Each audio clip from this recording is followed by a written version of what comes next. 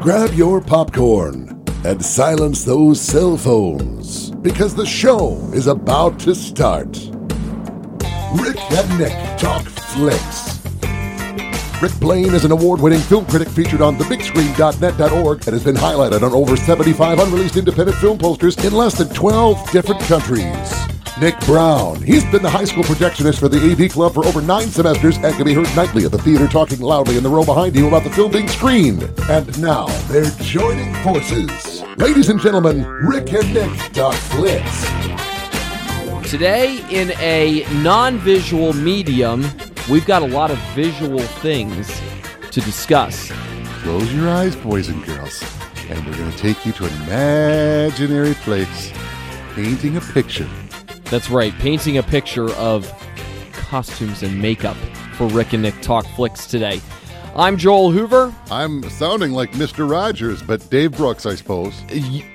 Mr. Rogers. Who knew? Let's take off our shoes together, boys and girls. He didn't actually take off his shoes, in case you were wondering, although, oh wait, never mind. So much for that. Anyway, welcome to Rick and Nick Talk Flicks. We are sponsored by the Bemidji Theater, located on Highway 2, just down from the airport. I would recommend you not take your shoes off when you go and watch a movie at the Bemidji Theater. They are reopened. They are reopened on certain days, but you can go and check out movies there at the Bemidji Theater. What's in theaters right now, you can check that out on their website, and they'll keep you informed and updated on what that's looking like as far as the schedule. If you are still not really feeling like you want to go to the movies at this time, keep on supporting them through concessions. That's a major, major way to be able to support movie theaters, and as far as their revenue is through the concession stand. And you can continue to support that even if you're not coming to watch a movie itself. It's the Bemidji Theater, located on Highway 2. I was just passing there the other day, Dave, during a weekend, and really enjoyed seeing how many cars were there. It was good to see that there was some good support out there on a weekend. Again, that's when they're really open right now and where a lot of the business is going right now. So it was good to see some good support out there.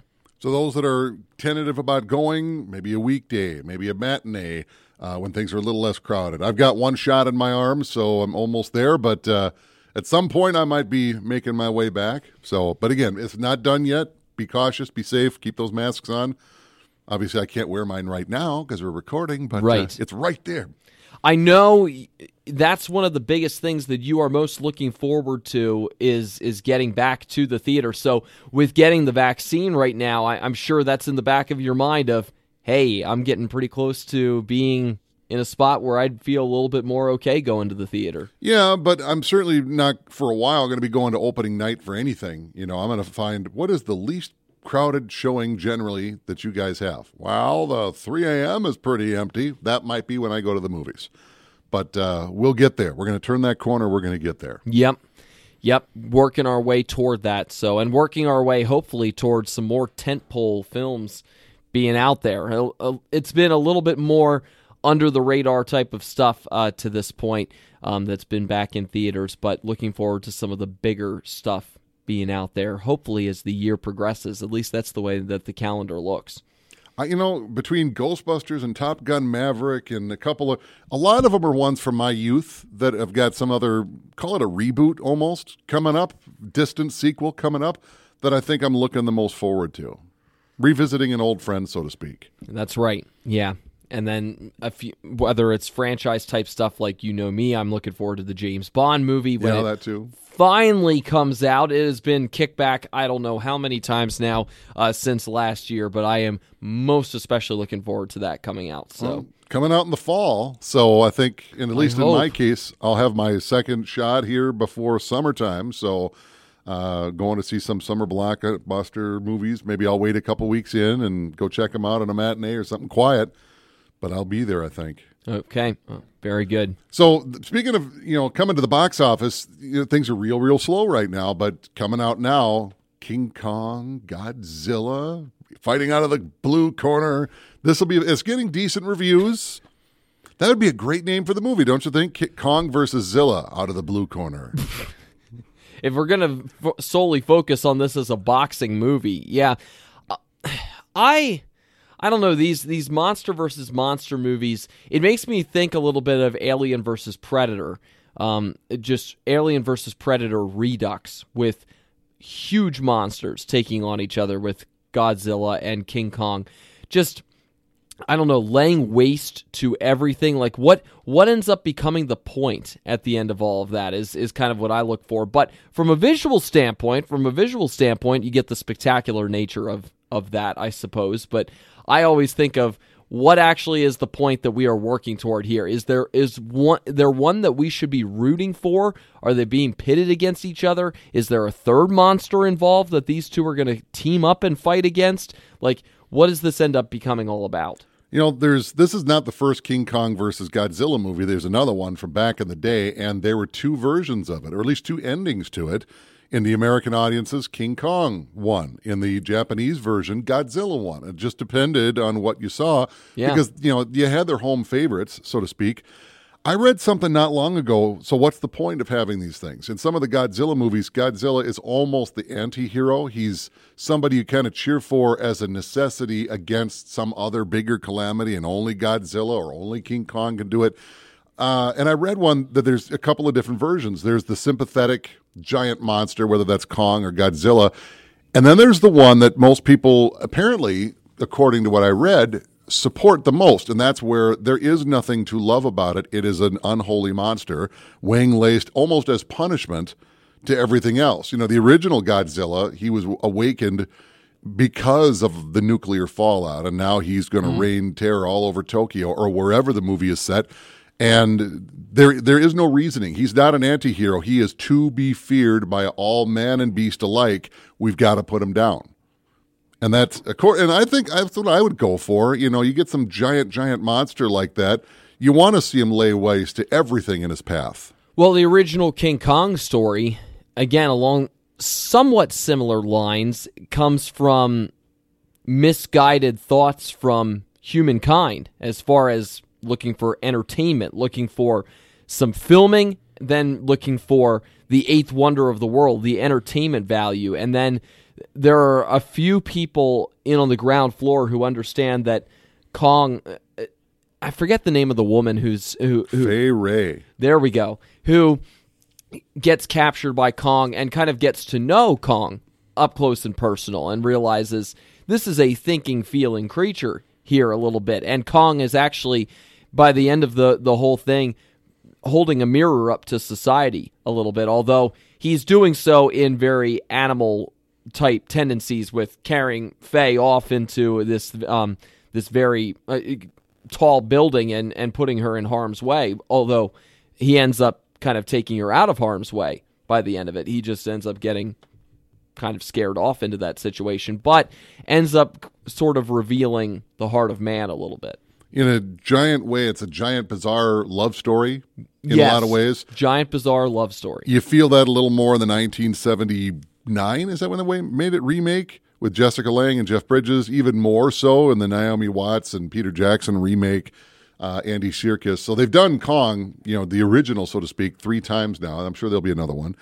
But, it's also, I think part of is it going to be a sympathetic, whether it's love story or whether it's an economical or ecological, reckoning, or is it a force of nature like a tornado that has no love or hate for anything? It just does what it does, and that is destroy.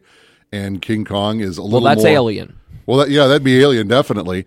Or are we talking about something that is just a force of nature, and this thing is unleashed from whatever reason, and now it's just going to lay rampage like Godzilla would, where you're going to reap the whirlwind of which you have brought. There's no love here. There's nothing to cheer for unless you like watching Jason hack through the counselors. This is basically that on a much larger scale. A monster horror is what you're saying. And what a good segue that would make into today's topic, because in order to make Godzilla and King Kong work, you need to be able to see them. And even better yet, you need to believe that what you're seeing is real. And this kind of does a good bridging of the gap between wardrobe and makeup all in one suit, call it that.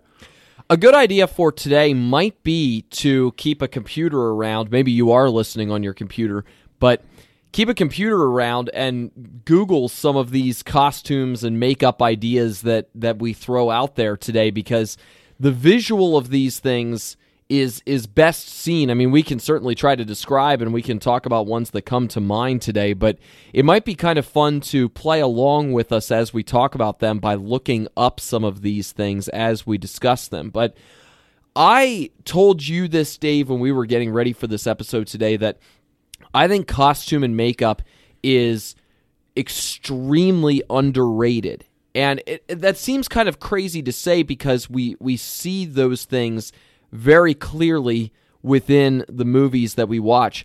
But what I mean by that is I think they are more or less expected to a certain point. Like there's the initial shock factor of seeing Gary Oldman as Winston Churchill in Darkest Hour.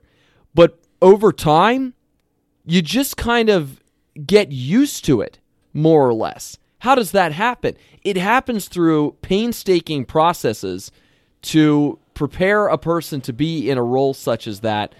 You know, we get used to seeing Zoe Saldana as Gamora in Guardians of the Galaxy and it's the morning, Avengers. I know. And we get used to seeing her with green skin. We get used to seeing her with all of these details.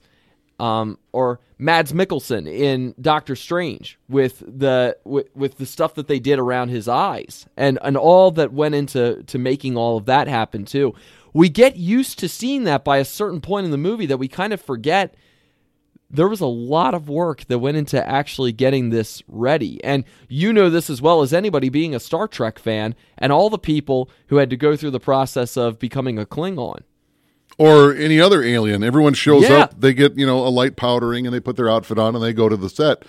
Not Michael Dorn. He's got to sit in that chair and get giant cranial ridges glued to his face hours before anybody's even probably gotten out of bed. Yep. And he might only be in the background, for today's shot. That's tougher. Leonard Nimoy had an easier job with the ears. But what we're really talking about is the practical in-camera effects. Nowadays, there are some things that happen with CGI that almost we become so, like you were saying, how come it is such in the background? Oh, they did it with CGI. And then sometimes you're amazed to find out how much of that was shot in camera, is what the term is. That's right. Where the camera shot what was actually on set, and there's no trickery or gimmickry or any of that other than what is physically there. And sometimes, especially in movies nowadays, you're just completely in awe. And when you go back far enough where CGI just kind of wasn't really a thing, and when it did happen, it was very clear to tell where the CGI was. And then you see these other things that are just marvelous. And some of the names, you got to shout out to some of the names, the Rick Bakers of the makeup world, the Stan Winstons of the makeup world. Tom Savini, got to give him a special shout out, who just recently got hit by a car, who was all banged up himself. Looks like he's a victim of his own makeup job, hopefully making a comeback. The Michael Westmores. And then you talk about the whole Westmore family, actually. Then you start talking about the wardrobe.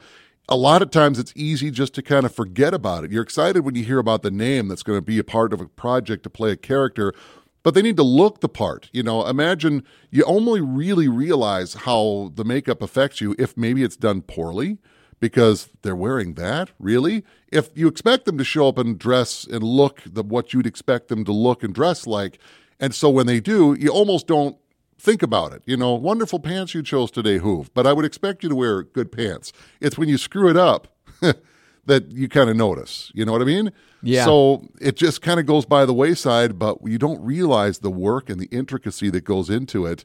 And sometimes it's about as basic as it gets. I remember one story when they did The Untouchables. Robert De Niro, who played Capone in that movie, he wanted to wear what Capone had actually worn at the time, which were, custom-made silk underwear.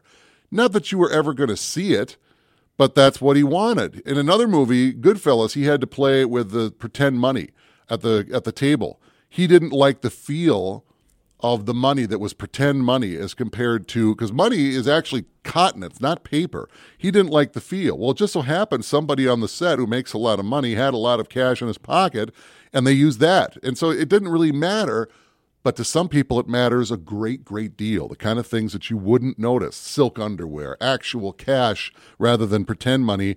It does make a difference to those that appreciate that kind of a difference, if you know what I mean.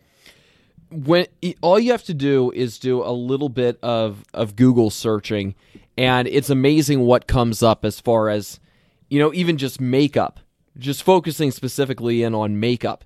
It's amazing what comes up when you look at that. And sometimes makeup and costume almost become interchangeable.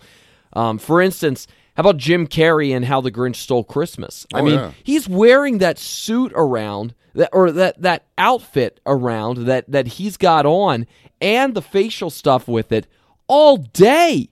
I mean, it was a complete all-day process when they were going through filming for that, where he's got that on at all times. You have to become immersed within something like that. Heath Ledger's Joker, same kind of thing. You're wearing, speaking of important makeup, I mean, you've got all that makeup that you've got on there, and some of the facial stuff too to show the scars. You're dealing with that all day. Your hair being like that all day, and you have to be in character all day. What you wear sometimes it works hand in hand with the fact that you have to be immersed in your character. Lon Chaney, who is one of the greats, I mean, he goes back to the silent era. So when you watch that black and white silent Phantom of the Opera, that's Lon Chaney. And this was a guy that was an actor, but he was also his own makeup technician.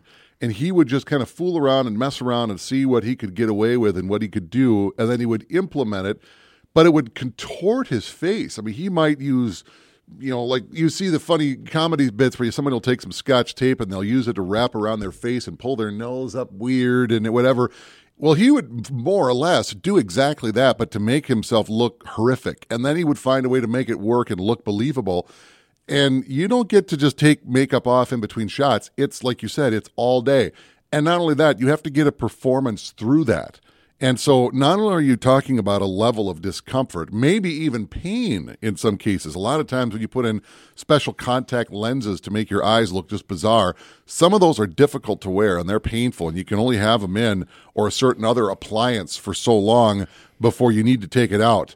And the difference that it can make is huge, and you have to be able to get a performance through it. Latex on your face, it's pliable and it's movable to a point, but you still have to furrow your brow and smile or make whatever facial gestures that you normally would, but you have to learn how to exaggerate that. So you don't just smile a little bit, you almost go maniacal because it has to reach through the latex, and through the costume it might look more normal. But it's the performance and the nuance of the person that is wearing the makeup, and some are better at it than others. And some look like they've had too much Botox or suffered a stroke or something, and their face just doesn't move. They look great, but they don't look alive. And that's another big part of it. So there's a lot of symbiotic work here at play. You've got to have an inner work between who's applying the makeup and knowing how a face needs to work, and an actor who knows how to work through the makeup and to make it work. What do you think some of the game-changing movies were when it comes to, let's talk specifically makeup and some of that element of it? Because costume has always been key. It's always been very important with putting movies together, even going back to the silent era, because I mean they were still making some very lavish productions then with some really lavish costumes. When do you think, Dave, that really close attention to makeup, as well as stretching the limits on what could be done with it, started to become more prominent in movies? Yeah, I got to think a lot of that comes with sci-fi, because otherwise you're just looking like a person. Maybe you look beat up, maybe you look, altered in some way, but you generally look like a human. When science fiction really started to go, and there was such a thing as a makeup budget. I'll give you an example. We're probably going to touch base with Star Trek every so often because I'm a fan. So let's talk Klingons here. So Star Trek started in 1966. The Klingons basically had dark grease paint on their face and a goatee. That's all it was just face paint to make them look darker, and facial hair. And aggressive eyebrows. That's it. Then they did, 10 years later, they did the first movie, and they actually had a budget for one. makeup effects had come a long way, and so you see a completely different version of the Klingons where now they've got facial appliances on their head. They've got what they like to refer to as cranial ridges, this kind of almost exoskeleton kind of look. They still had the darker face. They still had, generally facial hair.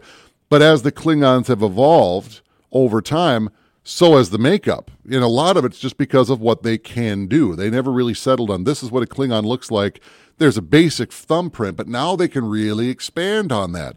So I think when science fiction came in and people started working with things like that and really moving forward with it and getting better and better and better, I don't know if there's any one. You could certainly talk about, say, Planet of the Apes, and I mean the original Charlton Heston one.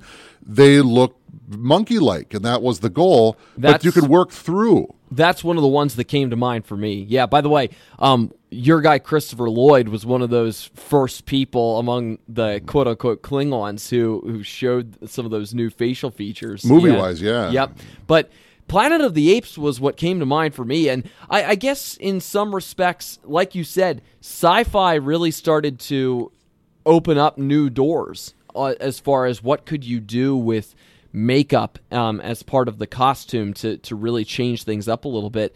Like, I don't know, even something like The Day the Earth Stood Still, I mean, that's more so costume with what they had in there with that robotic-like character there.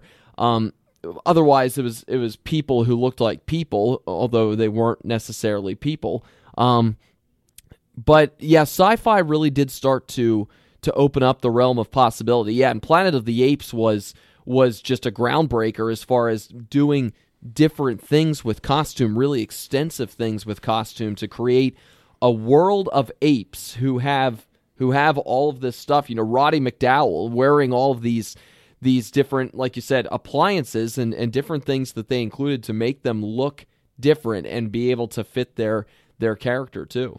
And science fiction deserves a big nod for this, but not without its own level, is horror. And even horror comedy, An American Werewolf in London, I think if you're really going to talk about an eye-opener, that's one of them. Yeah. And we're not going into too much for spoilers this episode, of course, but obviously somebody transforms into a werewolf in a werewolf movie.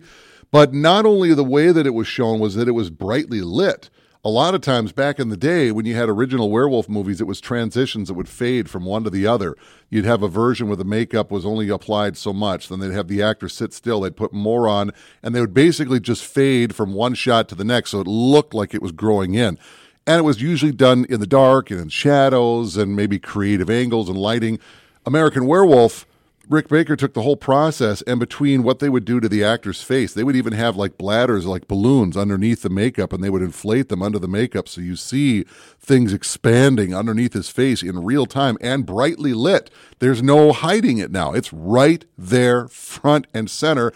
And they would have other, you'd call it a machine or whatever you want, where it wasn't a real head, but it looked just like it. It would contort in a way that a head couldn't contort, and the way they cut it all together, it was just, your mouth is hanging open. You can't believe what you're seeing, and that really got a lot of guys thinking outside the box. I mean, that was a good start to think outside the box. It wasn't just a static makeup job. It, in and of itself, was a living, moving appliance on your face that changed the game in a lot of ways. And this is all in camera, no CGI at this point. It was all right there and done beautifully. And then you can almost see that corner after that. People are starting to, well, you know what else we could do? And off they went. Rick and Nick Talk Flicks is sponsored by the Bemidji Theater as we are discussing makeup and costume today. Dave, I really enjoyed the movie Once Upon a Time in Hollywood for a lot of different reasons. One of the things that I like is that they get into some of the nuances of 60s Hollywood and just Hollywood in general. And one of them that comes to mind was when Rick Dalton is talking about this character that he's going to play in the TV show that he guest stars in, and he describes to the director of the episode how he doesn't necessarily like what they're doing with his character because he doesn't think people will be able to recognize him. And the director is telling him, that's the point. I don't want them thinking Rick Dalton from Bounty Law. I want them thinking about this character that you are playing within this. Plus, it's funny because then they get into like riffing on Western costumes a little bit, making it kind of fit a certain feel rather than being really authentic, a certain feel. I think there's a few different webs that we can branch off of with that, but the one that comes to mind there initially is what Rick's concerned about. And I think this is where costume feel started to change and makeup feel started to change a little bit with movies, was that it became less about, oh, I recognize Cary Grant here. Oh, I recognize Grace Kelly here. And these people having a certain look. It became less about that and more about, are you fitting your character? Here's a great example of that. One of the early method actors was Marlon Brando. Major method actor. Well, where does he take method to a whole new level and includes a little bit of a different kind of makeup and costume design to it? The Godfather. They do a few different things there to change his look and make him truly become the Godfather. I mean, they do some different things with his face. They do a few different things with his overall look to change him into becoming Vito Corleone and becoming all of that when it came to age, when it came to appearance. He was going to take care of a lot of it when it came to his method acting that he did, but what came alongside of that? Putting him into character in that way as well, with the makeup, with the costume elements that they added in too. And I've heard two different things, and maybe one is true, maybe both is true. You know, he's got something in his mouth. And I've heard between his packed with cotton like you would get at the dentist, and another one being is that he's got an appliance almost like a retainer or something that kind of elongated his jaw a little more. It made him look like a bulldog is what they wanted him to look like. And or both. I've heard different things that maybe to some degree or two, but either way, it's clear he does have something in his mouth to make his jaw much more elongated and give him that kind of a bulldog look that he could, as older as he might be, he could still pounce on you. But the best kind of what you were just kind of touching on it was disappearing into the character, and not just in your mentality, but maybe you're not even recognizable. You know, Gary Oldman, there's a couple that come to mind with him. Yeah. For one, he looks a lot like Lee Harvey Oswald, and there's a reason that might be the part, because he played that part in JFK and looked a lot like him. And they didn't need to do much. He played a couple different versions of Dracula. None of them look like Gary Oldman. He plays Winston Churchill, you already talked about. Looks just like Winston Churchill. Mason Verger in Hannibal, where he's a disfigured victim of Hannibal Lecter.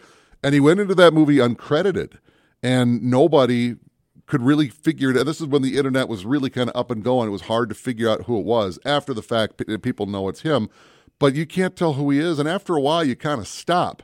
Same way when you're watching Daniel Craig, who you know as James Bond, is now playing Foghorn Leghorn in Knives Out, and he's got a very pronounced accent. This is James Bond. You know it's fake, but if you do it right. Or Joe Bang in Logan Lucky. Yes. With the hair and all that he's got going on there. But if you do it right, you forget that this is somebody trying hard not to look like somebody else, but actually becoming the character. And after a brief moment of what? If it works, between the costuming, between the makeup, between the performance of the actor, it all has to come together seamlessly. And if it's done right, you forget entirely who you're watching, and you're much more engrossed in what you're watching. And that's what makes a movie work. You know you're sitting in a theater, preferably, or sitting at home, or sitting somewhere to watch something that now makes you feel the way it wants you to feel, whether you're supposed to be afraid or you're supposed to be tense. You know you're sitting on your living room couch and everything is okay. But if it's done right, it doesn't matter anymore. It propels you somewhere else. I think that is one of the most notable things that has changed about movies over the last 60 years. There are many things, but one of them that I think has most notably changed is it's not any longer about recognizing who is playing the role and being drawn to the person who's playing that role. Nowadays, there's an appreciation for being shocked to realize that person is playing that role. Like, we seem to appreciate that eons ago, we didn't appreciate that in the same way. Now we appreciate it on a completely different level. As far as, wow, they got into character in that manner. They have that much costume involved. It's funny how much that has pivoted. I'd say even almost a full 180 with how public opinion on that has changed and how production studios' mindsets about that have changed. And I think even the stars themselves. I mean, they used to be about, we've got to keep this certain image with these certain kind of performers. Now, it's totally different in that way. You know, it's one thing that grabs a lot of attention when you have, let's just call it what it is, good-looking people made through Hollywood magic to not look so good-looking. Charlize Theron comes to mind in Monster, where she plays a serial killer, and she's a good-looking woman. But not in this movie, she's not. She's made to look much more like the real counterpart. I just watched not too long ago Valkyrie, which is a World War II movie with Tom Cruise as a member of the Nazi party who's actually out to kill Hitler. And he's based on a real guy. And this guy was damaged in a bombing. There's a shot with Tom Cruise where through Hollywood makeup, he's lost one hand, he's lost most of the fingers. On the other hand, he's lost an eye, he's scarred. And it's done creatively. And a lot of it is CGI. Some of it is not. Some of it is trickery where they would actually have somebody with an amputated hand and they might use him for close-ups and so forth. But it was done in such a way that if you do it right, you know Tom Cruise has got 2 hands and 10 fingers and toes. But in the way they shoot this movie, he's not. You're watching him struggle trying to get dressed, basic things that you take for granted because you need those body parts to be able to do it. But to show him missing those and in a way that's convincing and to a point where you kind of forget that, well, that's pretty good the way they faked it. You're involved in the story and you're invested, then you know you're doing it right, whether it's through trickery, whether it's through makeup, even if it is CGI. But basically what we're talking about is fooling the audience to believe what they need you or want you to believe and doing it seamlessly, Hoove. That's the big part. Exactly. Another good modern example. I feel like superhero movies have really embraced this, or some superhero movies especially, but one of the most notable ones over the last 2 decades or so, 2 different actresses performing this role. Mystique in X-Men. Major work to get that jumpsuit and as well as all the painting that was involved as well. They're pretty much naked. I mean, let's not fool it around. Full body paint and some strategic appliance of some sort, whatever you want to call it. Special underwear perhaps, but the rest of it, here you are. Yeah. Pretty amazing work to put all of that together and to create all of that into a, I don't know, I guess partial costume, but a lot of it makeup. I mean, depending on how you want to look at it with all of that, and to be able to allow them to maintain the movement that they need for the role of Mystique and just how flexible of a character she is. Here's another one.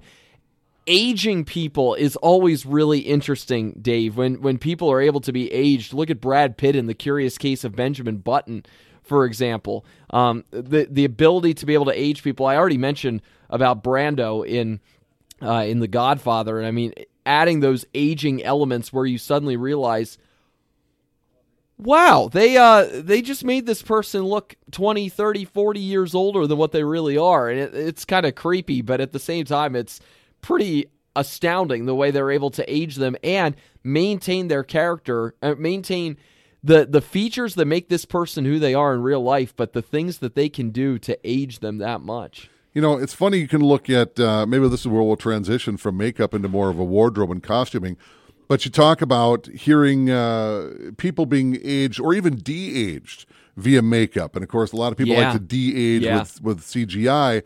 But you could do it with wardrobe. Let's talk one where there's like barely no makeup involved in the de-aging process. It's an older movie from the 80s called Peggy Sue Got Married. Kathleen Turner basically goes back in time, but really what it is a dream. She's in her mind. How do they make her look 20 years, 30 years, however it was, younger? A lot of it was the costuming and the wardrobe. There wasn't a major face cast done of her. And she is, you know, especially back then, a beautiful woman. I'm sure they did a couple of little tricks to hide wrinkles and so forth that she might have had early in the end of the movie, but generally it's the costuming that she wore. And it was the way that she presented herself and a lot of that costume and a lot of the attitude coming through. If you act young, you almost look young. So which is why I tend to look like I'm 12. But it's also the way the performance was, but the wardrobe really made it work. And especially if you're going for a period piece, the movie starts present day, which would have been the mid-'80s, I think, when they made it. And then all of a sudden they take you back to the 60s. And the wardrobe is so defined to that era. And they nailed it. And they got it right between poodle skirts, which is maybe a little more 50s, but the kind of doo-wop bands that Nicolas Cage was in. I don't know if you're familiar with the movie or not, but that's what made everybody, and Nicolas Cage too, as he was just an up-and-coming star at that point and starting to get a little bit of notice. Jim Carrey actually was in that movie as part of the really? doo-wop band. Oh, yeah. Huh. It was the way I'm that a little familiar with the movie. Yeah, it was the way that was done, and it wasn't any makeup effect or anything. It was performance, and it was the wardrobe to really bring you back in time. Harrison Ford said once, they asked him, how important is wardrobe for you, whether you're playing Han Solo or Indiana Jones or whatever? He said, absolutely imperative. And maybe it ties into what De Niro was saying about the paper money or the silk underwear. It's what I feel. And I'm trying to feel like somebody that's not me. And if the wardrobe helps, then that's good. Kind of makes you wonder if the wardrobe looks great, but is a pain in the butt to wear. Maybe that works for the Grinch, where you're supposed to be angry, but you're supposed to be cool and majestic, but you're really bent out of shape with this makeup and it's bothering you in the wardrobe. Maybe that is even a harder acting job because you have to act like the good witch of the north, but the makeup is killing you. I think the emphasis on wardrobe has always been extremely important, and people have always looked at the wardrobe with somewhat of a fine-toothed comb and with a real attention to detail on it. But I think the importance of that has never been greater because of the advent of the internet. Because people can turn around now and they can go on these deep dive investigations on just how close the wardrobe is to whatever your time period is that you are trying to capture your movie in, especially if you are trying to be very rigid with it, if you are trying to be very specific to it. I don't know to what degree I should say that the internet has been a major game changer on that, but it has been, I think, pretty important in underlining the significance of getting a detail like the wardrobe and capturing the time that it's supposed to be from has become. Like that detail has always been important. I think the advent of the internet and the way that it allows everybody to be a critic and everybody to comb through these details very closely, I think those things have really emphasized even greater. You got to dot your I's and cross your T's when it comes to putting together your costume for a movie, because it's always been important. Like you said, I thought that quote from Harrison Ford was a really good one. It's always been very important, maybe never more so than now because of the way that people are evaluating movies on a more public scale, and the general public is evaluating movies on a public scale like never before. It depends, I think, on how you look at these. Do you believe it and that it needs to be almost documentarian and that it absolutely needs to be the case? For example, you knew what people in the Old West wear. We see pictures of it. How come in the 1950s they just don't look like that? They all got the vests on, and they look like Howdy Doody in a lot of ways. Yeah. But then all of a sudden, there's a fun comedy movie called Rustler's Rhapsody, and one of the characters is talking about, now I was fond of the way they looked in the 60s. They all got to wear those rain jackets, like the Dusters. And a lot of them did, but they were very aware, in the movie, referring to what the Westerns were. It was kind of meta, so to speak. It's a comedy fun, worth looking up. But anyway, they started to look more, call it authentic. Once we get into the 60s, you start getting into more spaghetti Westerns with Sergio Leone and Clint Eastwood.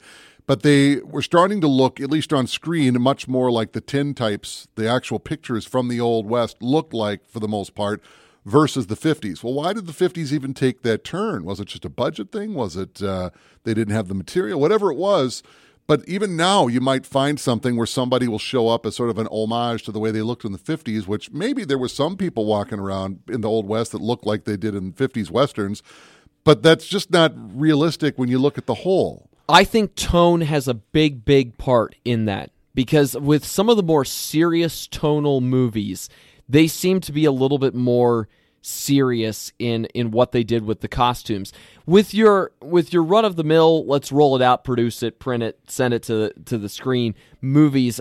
There are a lot of westerns that are like that, even some that you could deem as being a little bit more serious from the 50s, but even still, I think attention to a detail like that was not quite as stringent. They just weren't really focused as much on that. But with Technicolor becoming more of a thing then when the 60s came around, color movies becoming more of a thing, and with more of a serious tone to some of those movies, I think that also played its own role. Although, I mean, there are maybe some other costume type of decisions that came with that. I mean, the poncho for the man with no name, I mean, that was a very specific item that I think they included in for him and his character. But again, it seems with tone, there's a little bit of a commonality that can be made there. Yeah, I think this would be a good way to segue into Tarantino, who's well known to not necessarily follow what is established. So look at Django, for example, Django Unchained.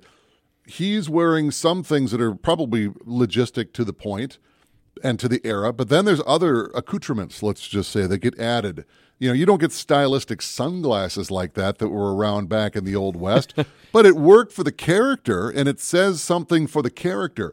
If you see everybody's in some sort of uniform, and then the one rebel character is in uniform, but he's got some sort of an alteration or something different that stands him apart because he is a rebel. Would it have been allowed at the time? No, but it works for the character because visually it gives you the impression of what he is, whether he's the rebel or maybe he's the wolf in sheep's clothing or whatever it is. So to have Django not exact, and we knew what people in the Old West looked like back then, but still you have people that are appreciating the wardrobe that was used in that movie, even if it's not historically accurate, because it tells a bit of that tale.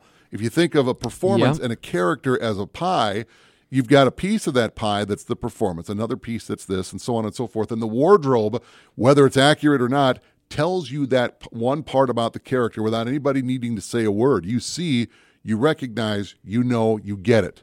The wardrobe's doing its job. Visual cues through wardrobe are always really intriguing. Sometimes you have to mine a little bit deeper for them. Sometimes you have to maybe think a little bit more about it. Like one example that I have that I've read this before. I don't know if it's actually confirmed or not, but Anakin Skywalker, with the robes that they chose for him when he became a Jedi, they went with darker robes than most others. Leather. And leather to kind of signify a little bit of the transformation that was to come later with his character. And they did it in a very subtle visual sense. But you put him alongside Obi-Wan Kenobi, there's a very distinct difference there between the two of them and what they're wearing. But I read that it was to signify a little bit of what was to come with him and his character, and the fact that he was going to be somebody who was towing the line a little bit and eventually would cross the line to the dark side. You know, Ian, you talk about dramatic needs. You can even do the same with comedic needs. You know, the role of Cosmo Kramer on Seinfeld, even though we're not talking movies here, but just to get the point across, everything that Michael Richards wore as Kramer was vintage, for one. Just show that he hadn't probably left the house enough to actually go and update his wardrobe in forever. But everything was at least a size or two too big for him, which also made him look very chillaxed, very relaxed and didn't really care. So between the wardrobe, when you first saw him, you probably in your life knew somebody that was not too far from him, that was just off the beaten path, didn't care about the rest of the world and how he was supposed to be and is supposed to look. It really says a lot about him.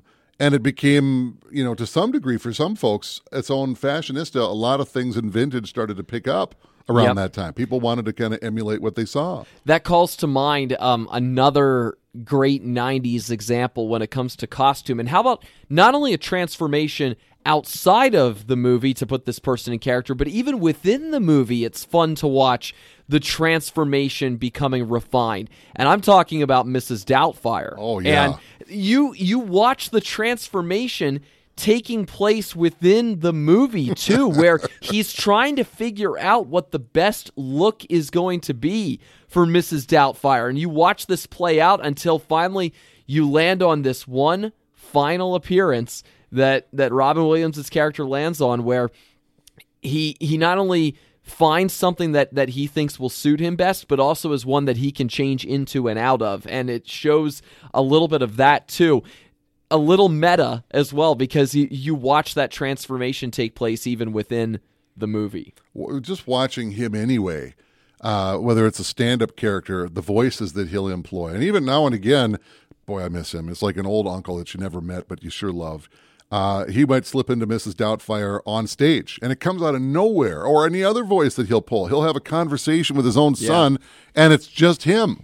And it's just the way that you slip in and out of that when you get such a chameleon character like that. Jim Carrey can do that, and not a lot of others can. We mentioned it before, I think Gary Oldman is one of those guys. I watched him do an interview with somebody. He just slipped into some character immediately. Yeah. Unsettlingly so. Comedy has sort of opened the door on that in a whole new way because of the way that people will play multiple roles. Peter Sellers was famous for that back in the 60s. I mean, I think of Dr. Strangelove and the fact that he plays 3 different roles within that movie, as playing Group Captain Lionel Mandrake, where he's a British officer who's very uptight. Then he's playing the president in that movie, where he's this just kind of a guy who's a little bit out of his depth and is trying to keep everybody calm. Then he's also playing Dr. Strangelove himself, who's this crazy ex-German, this ex-Nazi essentially, or I guess he would have defected. Right. So they recruited a lot of German scientists. Well, yeah, for the so effort. Yeah. ex-German scientists. I don't think he was one of the Nazis. He would have been in trouble then. But anyway, so he's doing these 3 different roles that are just crazy, and he did a lot of that in some of his movies. Eddie Murphy, a guy who just talk about playing tons of roles. Oh my word! Coming to America, it's practically all him and Arsenio Hall in the whole movie. I mean, they've got them in so many different roles where you've got to kind of keep your head on a swivel and go, is that Eddie Murphy who I just saw?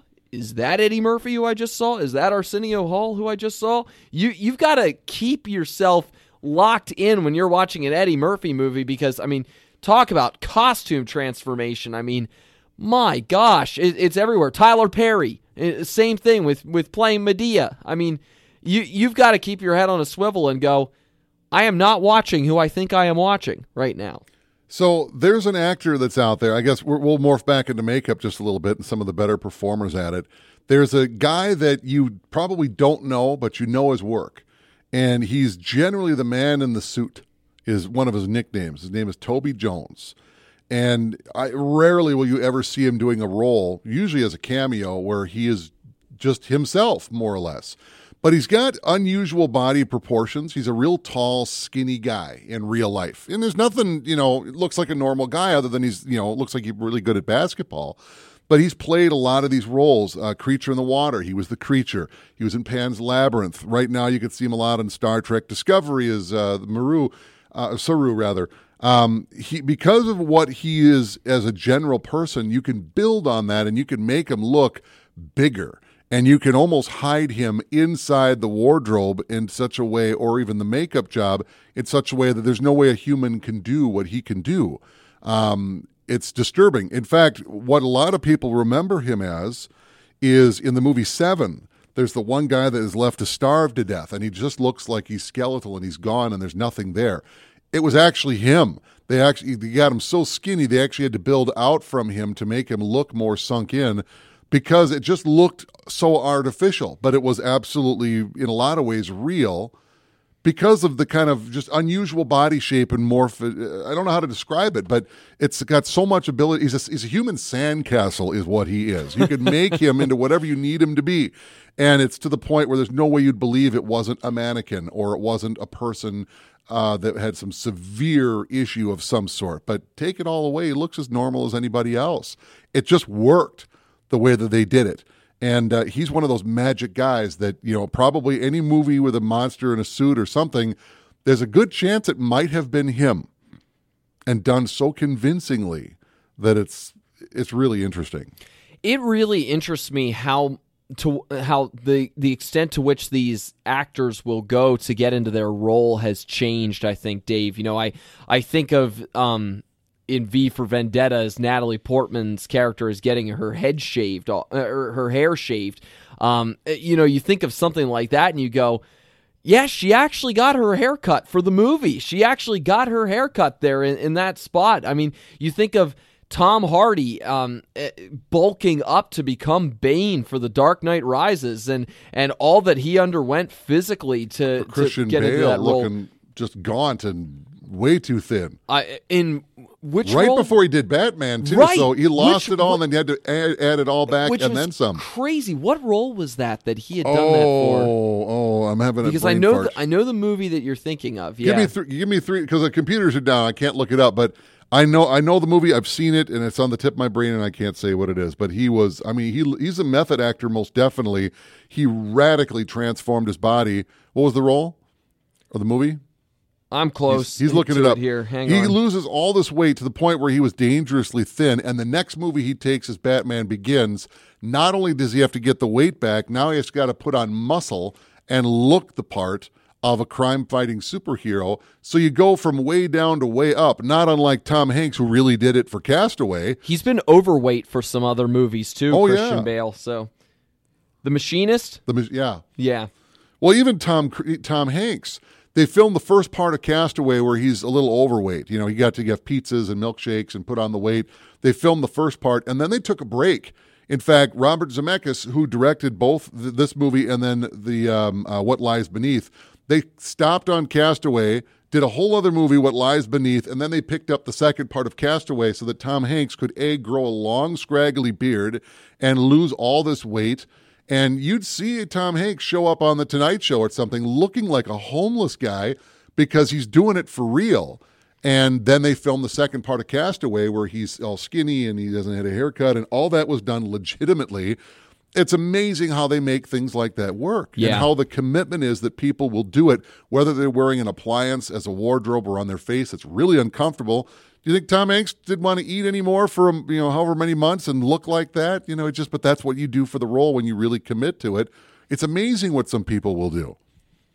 And it is amazing how much that has changed, and to the extent that it has come to these days where people will do things like that. Again, I think that that's one of the more subtle, and yet at the same time it's not subtle because we're watching it right in front of us, changes that has happened over the last 60 years of movies, is just to what extent people will shake things up in that regard in order to be in certain roles. I mean, gone are the days of somebody like Robert Redford not wanting to get his hair trimmed because of the certain look that he had really carved out for himself. I mean, people today who are on the big screen, they are willing to go to pretty remarkable lengths sometimes to get into their role and to take on their character that they have for that role, including the costumes and makeup involved with it. Yeah, I think with the exception of Jeremiah Johnson, unless I'm mistaken, he generally looks the same from movie to movie. Maybe he's got a mustache, maybe he doesn't have a mustache, but he generally looks the same.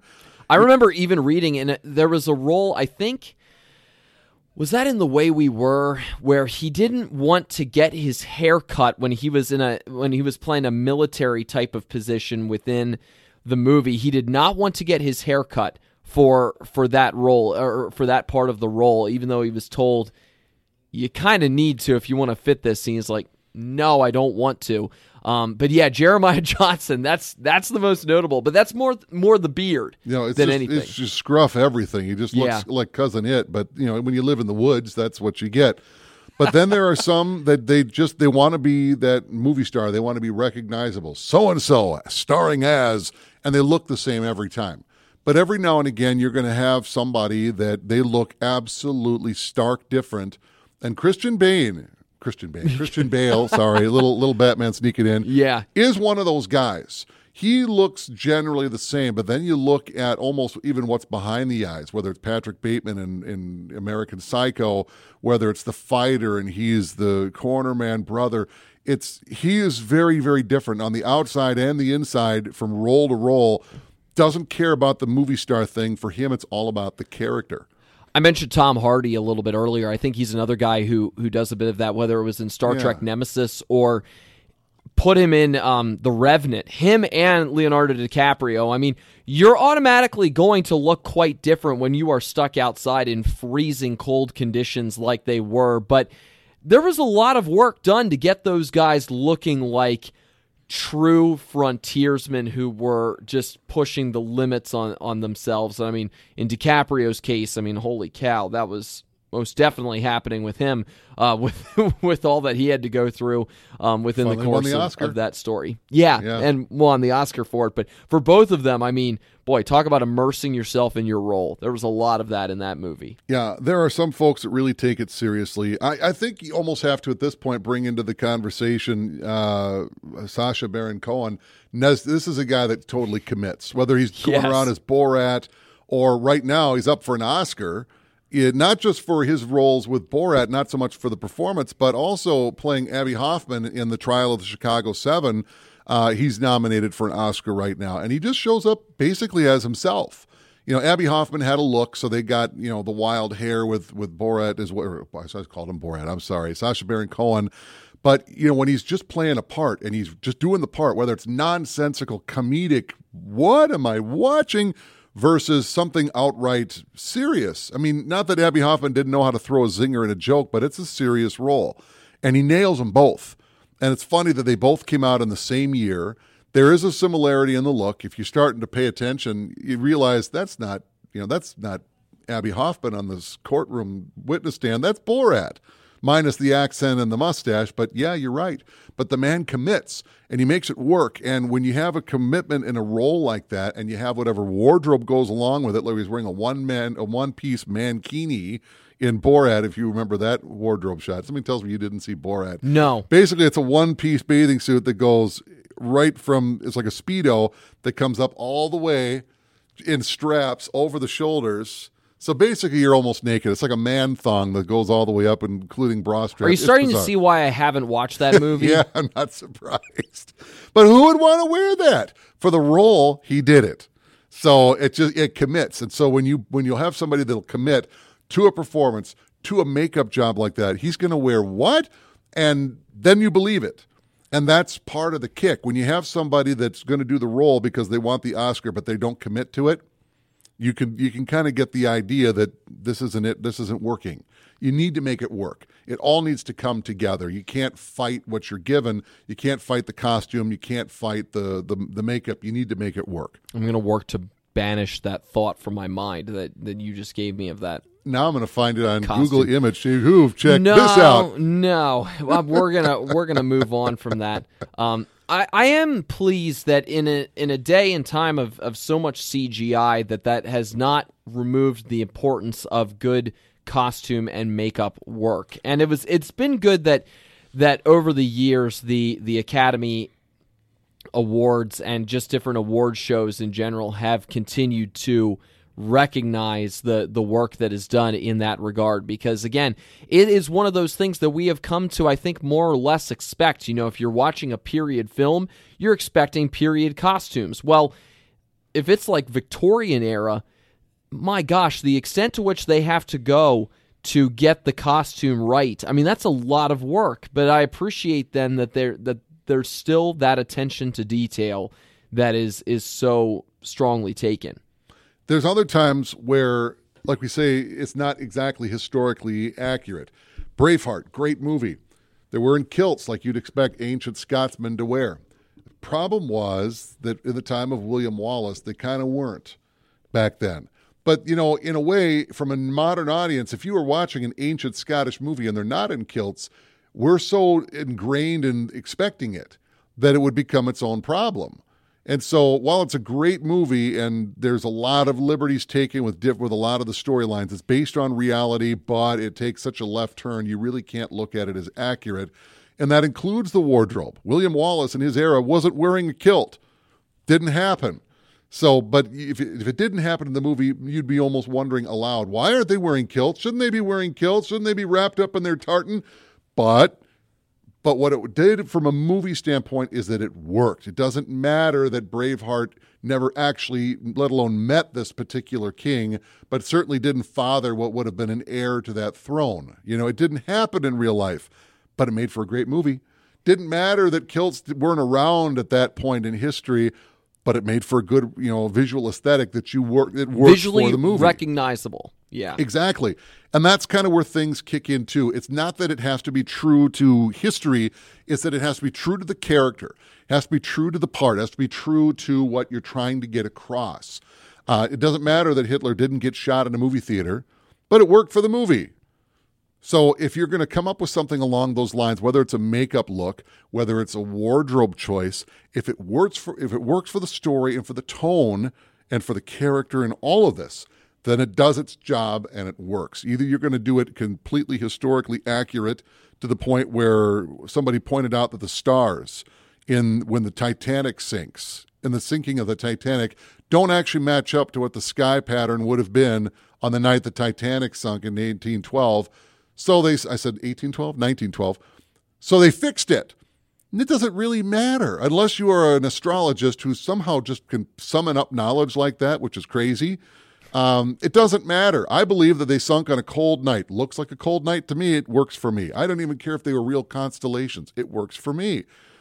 But some people want to be completely accurate, and that's awesome. Where the point is the stitching has to be in such a certain way that they can't do without it. Yes, there's a certain needle that can only do this, and there's only one of them. So the costume director would take it home with them every night to make sure nothing happened to the needle, because otherwise, then Lord forbid, I'm not even making that up. That's a true story that I remember picking up down the line somewhere. Oh my gosh. Oh yeah. It gets real particular. And the artsmanship and the craftsmanship, so long as it works for what you're going to see, you go. Accurate or not accurate. It sure is an art, though, most definitely. Rick and Nick Talk Flicks, we like to think that this is something of an art. At least sometimes there's an art to what we do. Is sponsored by the Bemidji Theater as we talk costumes and makeup today. Anything else, Dave, before we wrap it up? I think one of the things that I would encourage the listeners to do is, just do a Google search of some of the best makeup jobs in film or best costume work in film. I mean, there's some cool visual stuff that you'll come across that we got some good ideas from for today's episode. It jogged my memory a little bit on a few things, but all you have to do is a simple search, and you'll get some really tremendous visuals that come up. Absolutely. Realizing and appreciating the craftsmanship that goes into this work. There are such examples of bad wardrobe. There are such examples of bad makeup. And then you see the good ones, and you realize, wow, this isn't just slapping something onto something somewhere. And yet also when you look at movies, you have to be appreciative of the time that they came out and what the limitations were and how far they were able to go. And where CGI comes into play even now, I'll give you an example. You look at some of the Marvel movies, you have Paul Bettany as Vision in many of those movies. Earlier, the role of Jarvis. A lot of what you see in his face on the final product was shot in camera, but not all of it. In fact, if you look at a lot of the behind-the-scenes things, you'll see marks on his face so that the CGI will know how his face is positioned and changing and altering and so forth, so that the CGI can be altered as well. Some characters don't have that. They are completely in camera. But to appreciate the work that goes in, and when CGI is applied, how seamlessly it is. When you see Jar Jar Binks and you know that it's actually Ahmed Best with a device above his head, but he's really there. The whole costume is the real deal. It's just the head that's not. But it looks out of phase. It looked good for what it was, but it looked out of phase. And it was as advanced as it could be 20-some years ago. God, that was 20-some years ago. It makes me feel old. Sorry, Dave. I know. You were there, too. Yeah, I was. And it's just, you appreciate the craftsmanship when it works and how far they're able to stretch it and make things go and make things work. And when you're talking camera and you're talking makeup and you're talking wardrobe and it's all in camera, they're not faking it. It's really there. And when they really are pushing those boundaries, you have to appreciate the work that goes into that. And that it takes hours. I mean, many hours in some cases to make some of these costumes happen. I read a few stories about how people would have to get up at like 2 a.m. to get into costume for some of the X-Men type of roles that got created. Think about all the work that went into Nicholas Hoult as Beast, and all the. There's just one example.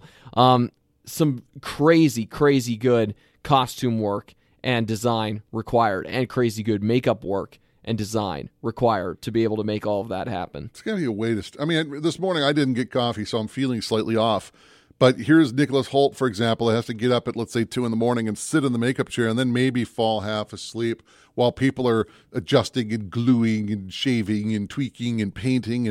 And then when the day is over and you're, God, I can't wait to get this off. You can't just tear it off. No. That's a few more hours to do it. The last night of the last show of the last take then is almost a ritual for people to just rip that stuff off and throw it away and hope you don't need reshoots. You're probably praying that you can get through as many scenes as possible in one given day, because it's like it's one less day of having to wear all of this, having to do all of this. But I think appreciating that side of the craft is really important. If you're a fan of movies, it's important to appreciate that, because, man, that's a lot of work that's required to get them to that point.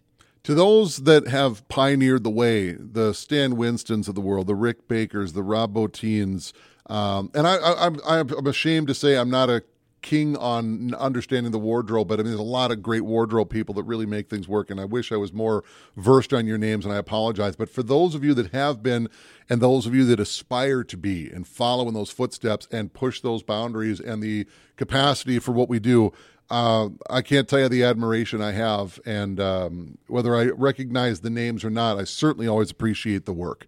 And for those of you that have really made it easier to have an imagination, and my mind has to work less hard because you have picked up that gap, wow, what an amazing world. When you watch Hollywood, boy, how do they do the things they do? That's one of the big things. And I'm sure you appreciate it a little bit extra as a guy who especially loves sci-fi and who sees a lot of this very regularly in the sci-fi that you watch. Yeah. I mean, and it's always something that's generally believable, even if it's something so bizarre like eyeballs on the side of the head.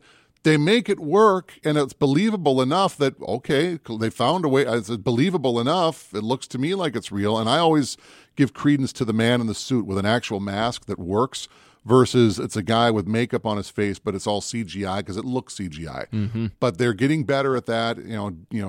It's going to be interesting to see the way they make things work when you see. Okay, now this is new enough that I have to say spoiler alert here, but we're talking about the last season of Mandalorian. Have you seen this yet? Are you aware of where I'm about to go with this? From the last season. Okay, maybe I shouldn't say this. Let's just say that there's an effect done that works. Oh, yes, with the CGI. Yes. Yep. So you're aware where I'm going? Yes, I am. All right, well, a second spoiler alert. If you haven't seen The Mandalorian, the second season, particularly the last episode, you are being warned now. 3, 2, 1. That Luke Skywalker returns. Yes. And they did have Mark Hamill help out, but this is Mark Hamill era Return of the Jedi. He doesn't look like that anymore. So his face is done much like Governor Tarkin was in Rogue One, where it's a CGI face that's made to look like Mark Hamill from Return of the Jedi era. And it works. It really, really does. And to make something like that, you certainly couldn't have Mark Hamill on set in makeup trying to look like Return of the Jedi Mark Hamill anymore. It wouldn't work. Even with de-aging stuff. Even with de-aging, it wouldn't work. It had to be done with CGI. So, Hamill's involved, but his face is pretty much CGI'd. It works. It looks good, but you can also tell that it's CGI. Yeah. A lot of fans think that Sebastian Stan really looks, even without makeup, a lot like Mark Hamill. Get him to do the role. Just lip sync it, so to speak, and have Mark Hamill voice it. That might be interesting, too. Anyway, to make it work and to make things like that work, boy, that was just a fanboy's. If you can make that kind of unnatural sound come out of an audience member, you've done something right. You've done pretty tremendous work, and a lot of these have in this case, yes. All right, that'll about do it for today. This is one that we've had in mind for a couple of episodes now, so it was fun to get to explore it a little bit more because, again, it's unsung, and yet we see it right in front of us. It shouldn't be that unsung, the work that goes on with makeup and costume. It's almost a magic trick when it's done right. It is. You almost look at something and, whoa, wow. Yeah, absolutely. Now you see me as something completely different. Oh, it's amazing to see how those transformations work. All right, thanks for joining us. I'm Joel Hoover. I'm Dave Brooks. And we will see you at the movies.